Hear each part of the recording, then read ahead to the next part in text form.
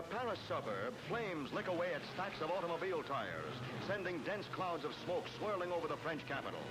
17 alarms are sounded for the spectacular blaze, which still rages out of control hours after it was discovered. Dozens of firemen are overcome by the thick, choking fumes, but almost miraculously, no one is killed. Thousands of tires go up in ugly, billowing smoke, and damage is estimated at 20 million francs. At a steel mill in the tiny industrial town of Esch in Luxembourg, the 6 Schumann clan nations mark an historic milestone in European history. France's Jean Monnet sets the Luxembourg blast furnace in operation, and a molten stream of French iron ore, Belgian limestone, and German coke, watched over by Italian labor, pours out before officials of the Coal and Steel Authority.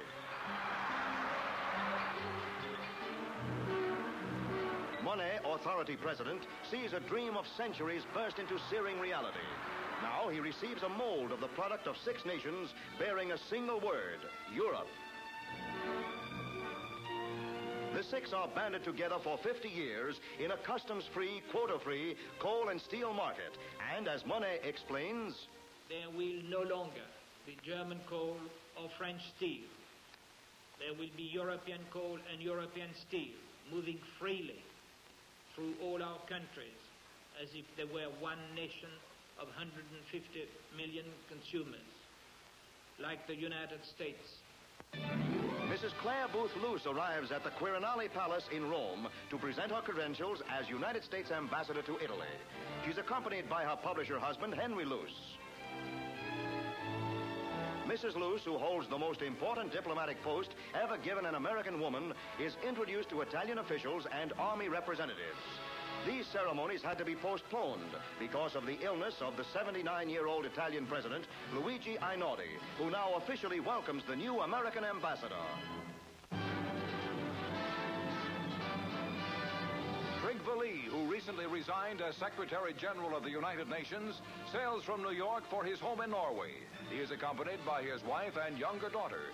But anxious to see more of the American scene, his older daughter, Guri, chooses to remain in the United States.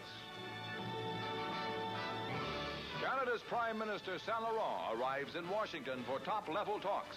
Vice President Nixon is on hand to greet him, along with Secretary of State John Foster Dulles. Among the subjects he discusses during his 2-day visit are United States trade restrictions on Canadian agricultural products.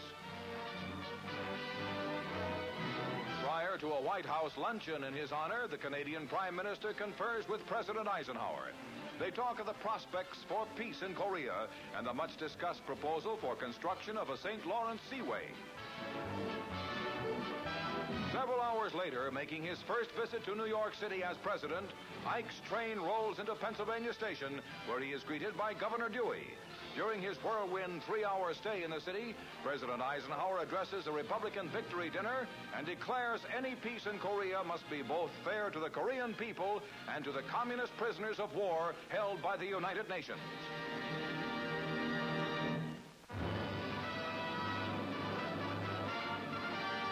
In Baghdad, 18-year-old Faisal II is officially proclaimed King of Iraq. Delegates from 33 nations attend the coronation, including the Duke of Gloucester, representing Queen Elizabeth. Faisal became king 15 years ago when his father was killed in an automobile accident, but he had to reach manhood before ascending the throne. Now, bearing the royal scepter, Faisal, who was educated in England, becomes the ruler of Iraq on the very same day that his 18-year-old cousin, Hussein, is proclaimed King of Jordan. 2 youths now rule countries of ancient Arab heritage.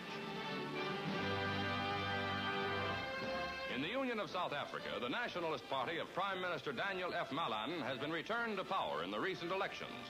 The new cabinet is pledged to a policy of uncompromising white supremacy.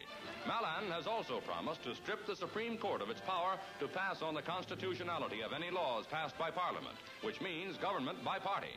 With increased majority in Parliament, the Nationalists will continue segregation for 5 more years. Nairobi, the city of suspense, restless and uneasy in the heart of the Mau Mau territory in troubled Kenya colony. Where death can strike in an instant from the shadows, a loaded revolver in a man or a woman's belt tells the stark peril of everyday living in the shadow of the seething Mau Mau menace. Windows are locked, and mothers read bedtime stories with guns by their sides. Day after day, suspected members of the terrorist society, which has sworn to drive the white man out of Africa, are rounded up, searched, and grilled.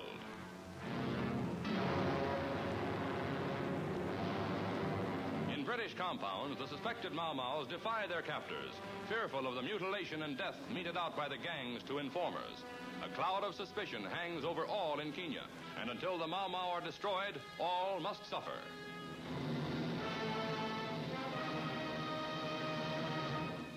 Meet Captain Joseph McConnell, Jr. of Dover, New Hampshire, member of an exclusive Air Force club of double jet aces. Bagging his 10th red MiG in the skies over Korea, McConnell becomes the 6th American to reach that coveted goal. Ready for another crack at the communists, he checks out in his F-56 Sabre jet.